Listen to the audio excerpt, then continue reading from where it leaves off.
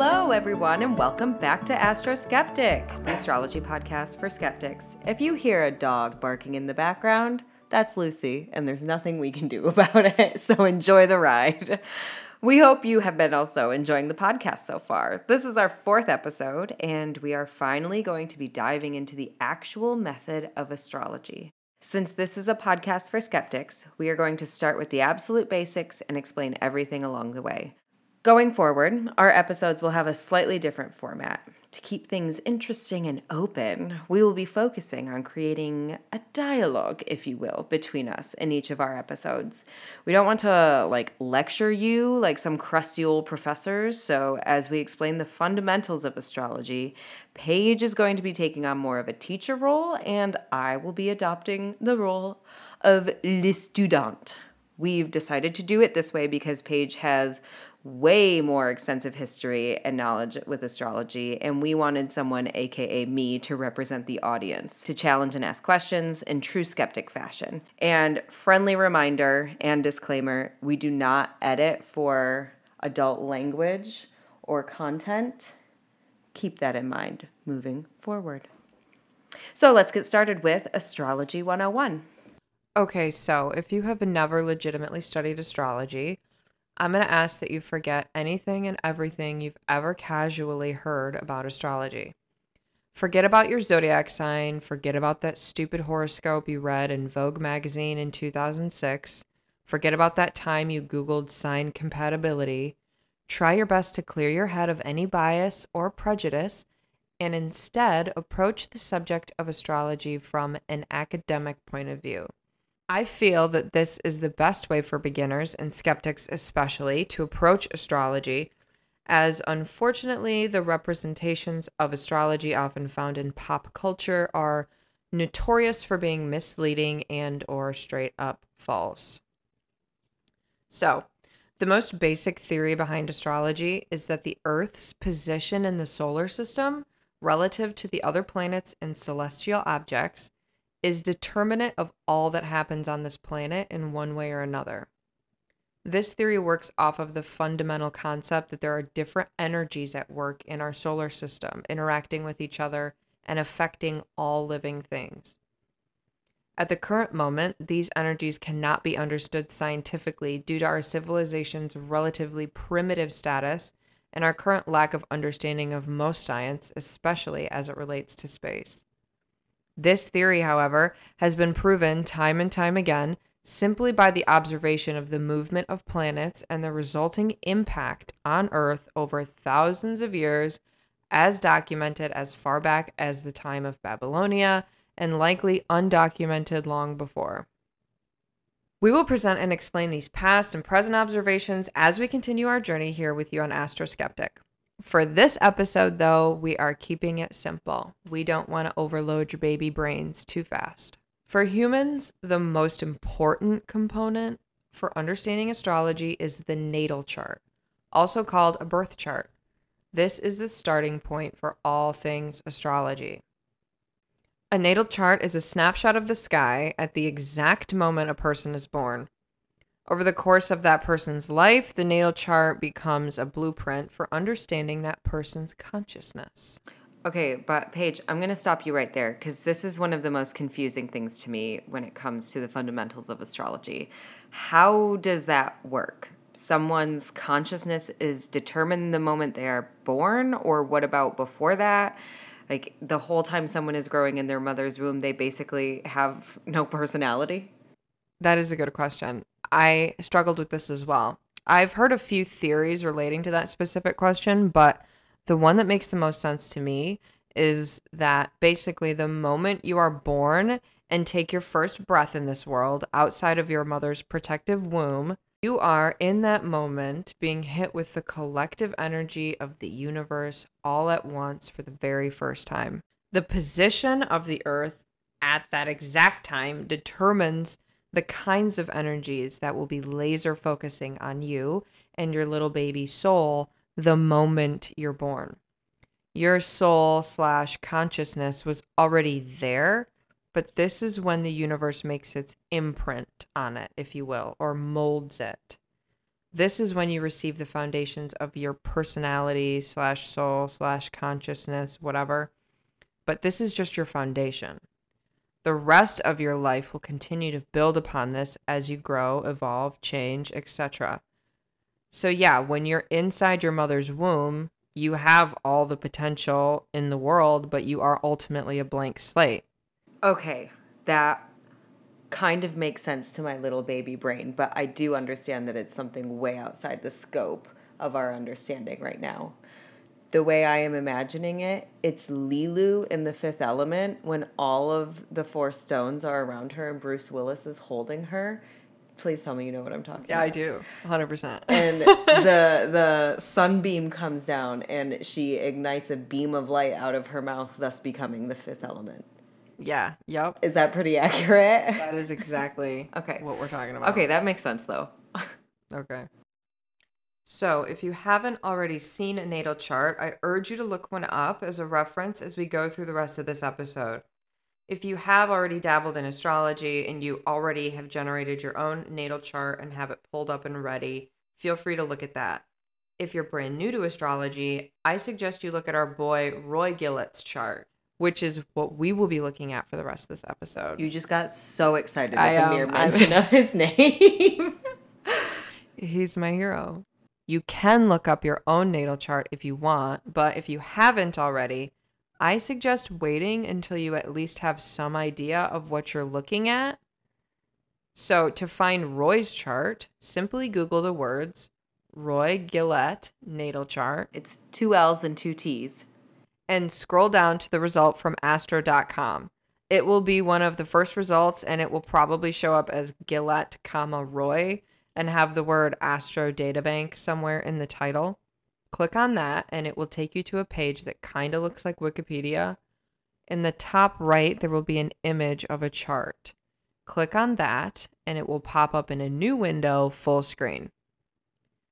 Astro.com is the most credible and trustworthy astrology site online, at least in my opinion. I'd like to mention also that the layout of Roy's chart is going to look a little different than when you pull up your own chart on Astro.com. And this is just because the charts that are stored in the Astro Databank just happen to have a slightly different format. The data is exactly the same. So the kind of charts that are in the Astro Databank are basically just like celebrity charts, famous people's charts that you can pull whenever you want. Post Malone, Drake, Maybe. Celine Dion. I can't guarantee that everybody's in there, but there's a lot of Post people Malone in there. isn't there. I'm pretty sure We'll confirm that. Okay, so now you're looking at Roy's chart or your own chart. As you can see, a natal chart is pretty complex. Yeah. So relating to that, I would just like to address all of the naysayers out there, y'all people who like to criticize astrology because they don't identify 100% with their sun sign, aka me 6 months ago, or your zodiac sign. Look at this thing. Your sun sign is one tiny little glyph in a sea of very confusing symbols. Yeah, there's definitely a lot going on in a natal chart. I'm going to give you a brief overview of what is in the chart so that you guys have a decent idea of what you're looking at. So, there are 4 main components to a natal chart: signs, houses, planets, and aspects. As you are looking at the webpage of Roy's chart or your own chart, you will see a few different things. The first thing you'll notice is a large circular diagram. This diagram is the natal chart. The tables around the chart are just different representations of the same data found in the chart. Looking at Roy's chart page, just above the natal chart or to the top left of it, if you're looking at your own chart, you will see the birth data that is used to generate the chart. There will be the name of the person and the date, time, and place they were born. On the outermost ring of the circular diagram or the natal chart, you will see a bunch of different colored symbols. These are the different zodiac signs. The zodiac signs represent the different types of energies that make up our solar system. These energies are located in specific areas of the sky as seen from Earth. The zodiac calendar starts in spring and ends in winter. I'm going to have Riva list off the zodiac signs for you guys in order in case we have any real beginners in the audience. Thank you, Paige. All right. Aries, Taurus, Gemini, Cancer, Leo, Virgo, Libra, Scorpio, Sagittarius, Capricorn, Aquarius, and Pisces. And just real quick, Paige, I want to ask if we know why the signs are named as such. Like, was Virgo the season of the Virgin, or like is Cancer in crab mating season? Why are they named that? It's hard to say exactly because a lot of it is just like historically, these names for the different types of energies were passed down generation to generation. But initially, a lot of the signs were named for the constellations that are found in the sky where those energies come from. So somebody looked at the sky where the Cancer type energy is coming from, and they're saying, okay, that looks like a crab. Honestly, a lot of the different names correlate with a lot of the characteristics of the signs and their energies, but it's hard to say that specifically because the names as we know them were created so long ago that there's not really a lot of documented history. The only thing we know for sure is that some of the names correlate to constellations found in that area of the sky. So it's important to not get too hung up on Taurus, for instance, being a bull. It's not like a Taurus is the bull-headed sign of the zodiac. Yeah, I mean, I wouldn't get too caught up on it. But like I said, a lot of the symbols and names, they do end up correlating with the different types of characteristics and traits. And maybe that was how they named them way back in the day. There's a lot of different data on it. There's no way we can say for sure, but they all seem appropriate. Okay, cool. So the next inner ring on the chart includes the different numbered houses. These houses are numbered 1 through 12, and their sizes and placements can differ slightly depending on what house system you're using. Calm down. We will discuss house systems much later in our podcast. For now, just know that we are using the Placidus house system, which is the most commonly used house system in modern astrology. The planets will be in this ring of the chart and represented by a bunch of different glyphs or symbols. The very inner circle of the chart is where you will see aspect lines. Aspects are literally just the different geometrical angles made between the different planets in a chart. We will get into all of that much later. So, the table below Roy's chart is telling us that his sun is in Aquarius, his moon is in Gemini, his Mercury is in Aquarius, his Venus is in Aquarius, and his Mars is in Aries, and so on. So going down this list, you're probably wondering what the node, Chiron, and Lilith are. The short answer is that Chiron is an asteroid, and Lilith, also known as Black Moon Lilith, and the nodes are mathematical points related to the moon. You will also see a little table underneath the list of planets that lists AC, MC, and a bunch of numbers. For now, all you should pay attention to is the AC. The AC is the ascendant line. The zodiac sign of the ascendant will be listed next to it. If you're looking at Roy's chart, you can see that his ascendant is Sagittarius. Wait, Paige, I'm going to pause you there. What do you mean Chiron the asteroid? What does that have to do with the zodiac and the sky at the time of my birth? So basically anything that's in our solar system, right, is affecting the totality of energy that's going on. Anything that's in there that has a gravitational pull can affect the different energies. There are several asteroids and other celestial objects that have only been discovered in the last 100 or so years that are finally starting to be incorporated into astrology. Chiron is one of these. Chiron has been classified as an asteroid, a small planet, and a comet. These labels change often in astronomy, so for the sake of simplicity, I just say it's an asteroid. Currently, Chiron is the most astrologically studied asteroid, but certain modern astrologers have started to include some of the other larger asteroids, such as Ceres, Vesta, Pallas, and Hygeia. But for now, on this podcast, we're just going to talk about Chiron. And he's always floating out there? Yeah, he's always there. He's huge. Crazy. Just like any planet, he's just there. Space is wild. Okay, cool. Moving on. So, by far the most threatening looking thing in a natal chart, in my opinion, is the slanted triangle shaped grid with all of the planets on the outside and a bunch of shapes on the inside. When I first ever got into astrology, I remember looking at that thing, thinking to myself, yikes, and then avoiding it entirely for months. It is truly, though, not as scary as it looks, though it is definitely the most dynamic and complicated information in the chart. So the data in this slanted looking chart is the aspects. This is a different representation, basically, of the data that's in the very center circle of the chart, the geometrical angles between the planets. We will be getting into this much, much, much later in the podcast, so don't let it stress you out just yet. Finally, the smaller square table in the chart that has a FAEW on the left side and a CFM on the top is just a quick representation of the different concentration of planets in elements and modalities in the chart. Each zodiac sign has 3 characteristics: element, modality, and duality. And by duality, you mean masculine or feminine or the yin and yang, right? Yes. This table shows you how many planets are in each element and modality.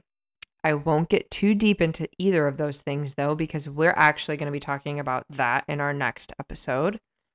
Just know that the elements are fire, air, earth, and water, and the modalities are cardinal, fixed, and mutable. Hence the FAEW and CFM.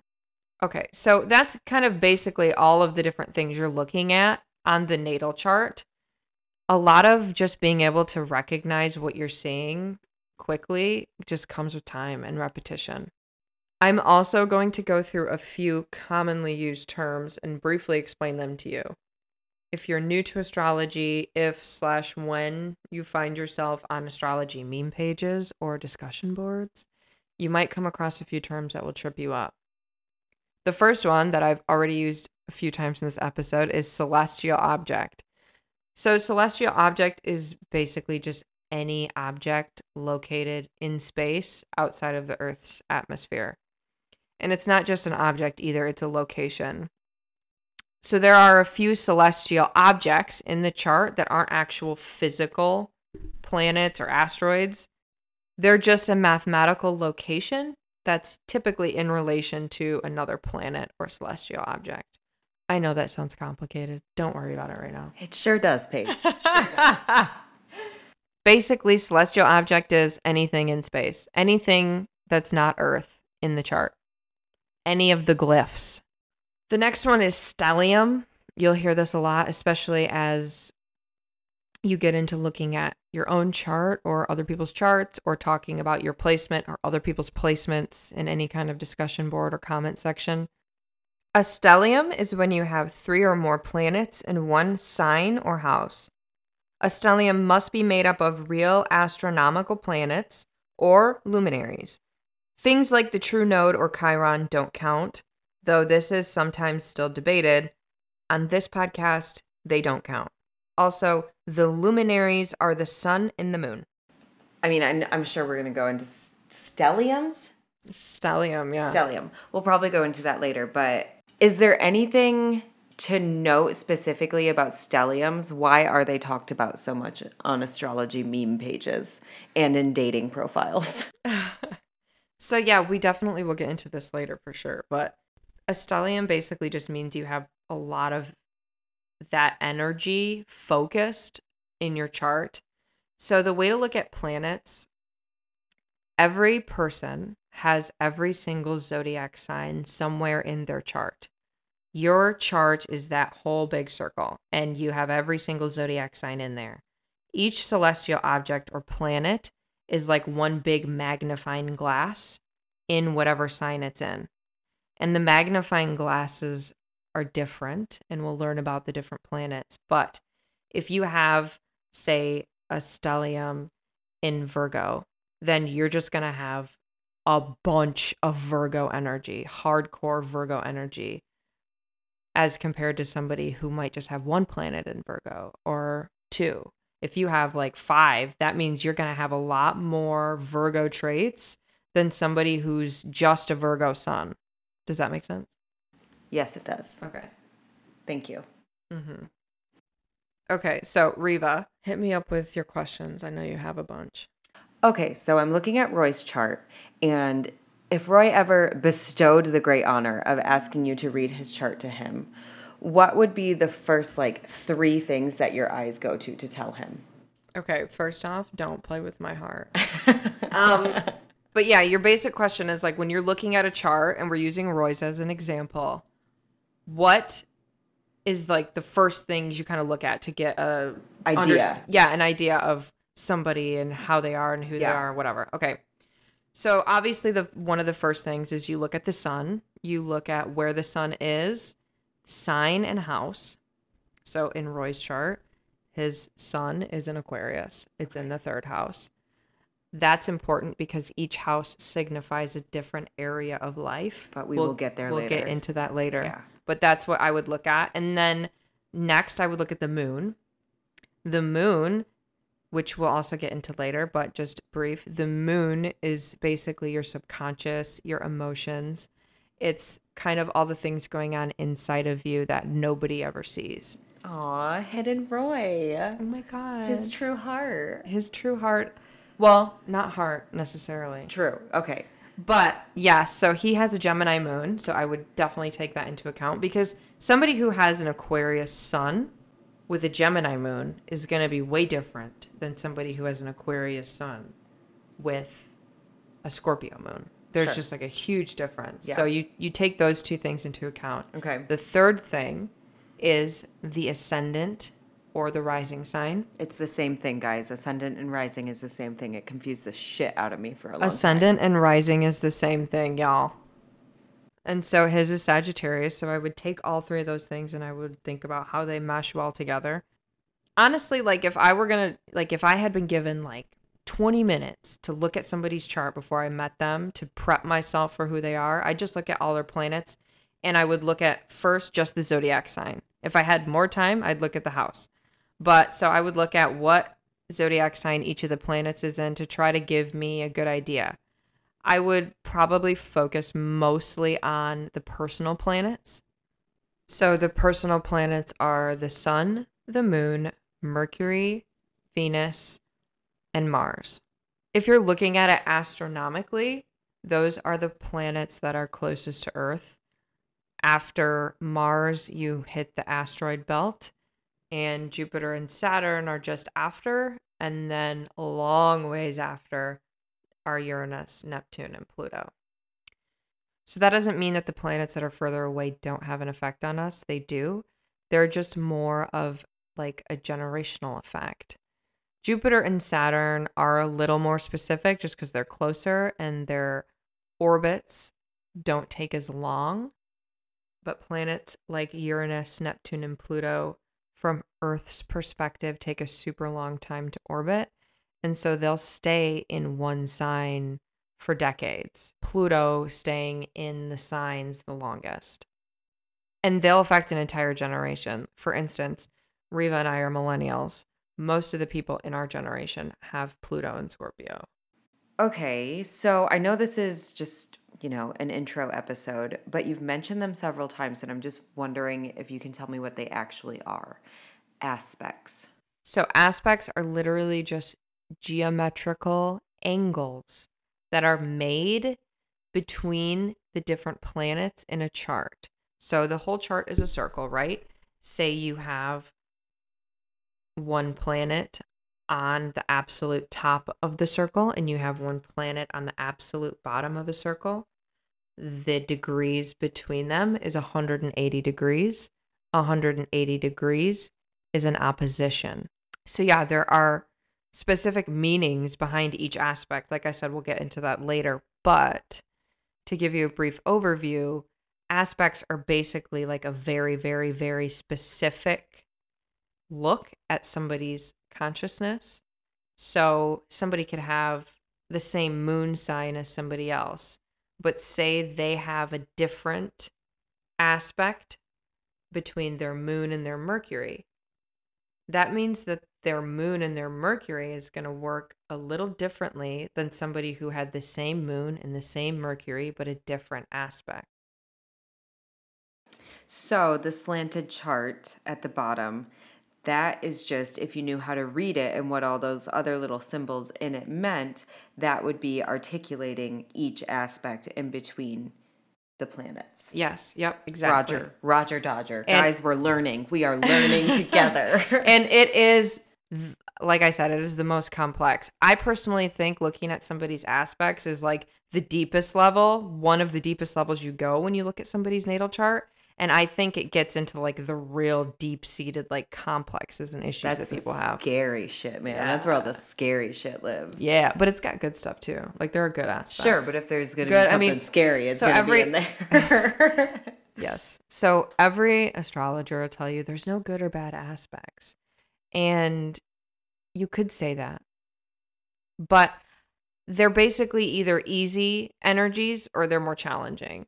The thing with the more challenging aspects is that the people who work through them and almost, transcend that aspect, they've got that life lesson, right? So you kind of put a spin on it, make it a positive. Sure. But good luck with this. You're going to have to figure this out. Yeah. But then when you do, you feel fulfilled, right? Because you've had to figure something out. I don't know. Is that right? What is fulfillment? I don't know. So when you work through something, when you recognize you have some kind of issue and you work through it, you have learned a lot more than somebody who never had that issue. Okay. And your aspects can tell you about that. So the aspects are basically if you have any hard aspects, it's the struggle, right? So it's all about the struggle. And the struggle is indeed real. Yes. Okay, I got it. I think that took me a really unfortunate amount of time to figure out is that the table where all of the celestial bodies or where all of the planets are listed, Sun, Moon, Mercury, Venus, Mars, etc., to the left of that, those are the planet symbols. So all of the little glyphs and symbols that you see in the inner big ring in the chart, the key for those can be found to the left right there. That's my 2 cents. Helpful. Thanks. So one of the reasons I like having Riva on the podcast with me is because she's new to this. So she has all of those questions that I probably also had when I first started that I just don't remember because I'm looking at charts so often and because I'm now officially in the weeds of astrology. I hope that this episode has helped you understand at least a little bit of what you're looking at when you look at a natal chart. Even though Paige read me like a book 6 months ago, and I've been looking at natal charts for a little while, honestly, this conversation helped me a lot to actually go through step by step. So, guys, join us next week when we talk about the elements and modalities and maybe get even a little bit more confusing. Thanks for coming to Applebee's. Bye!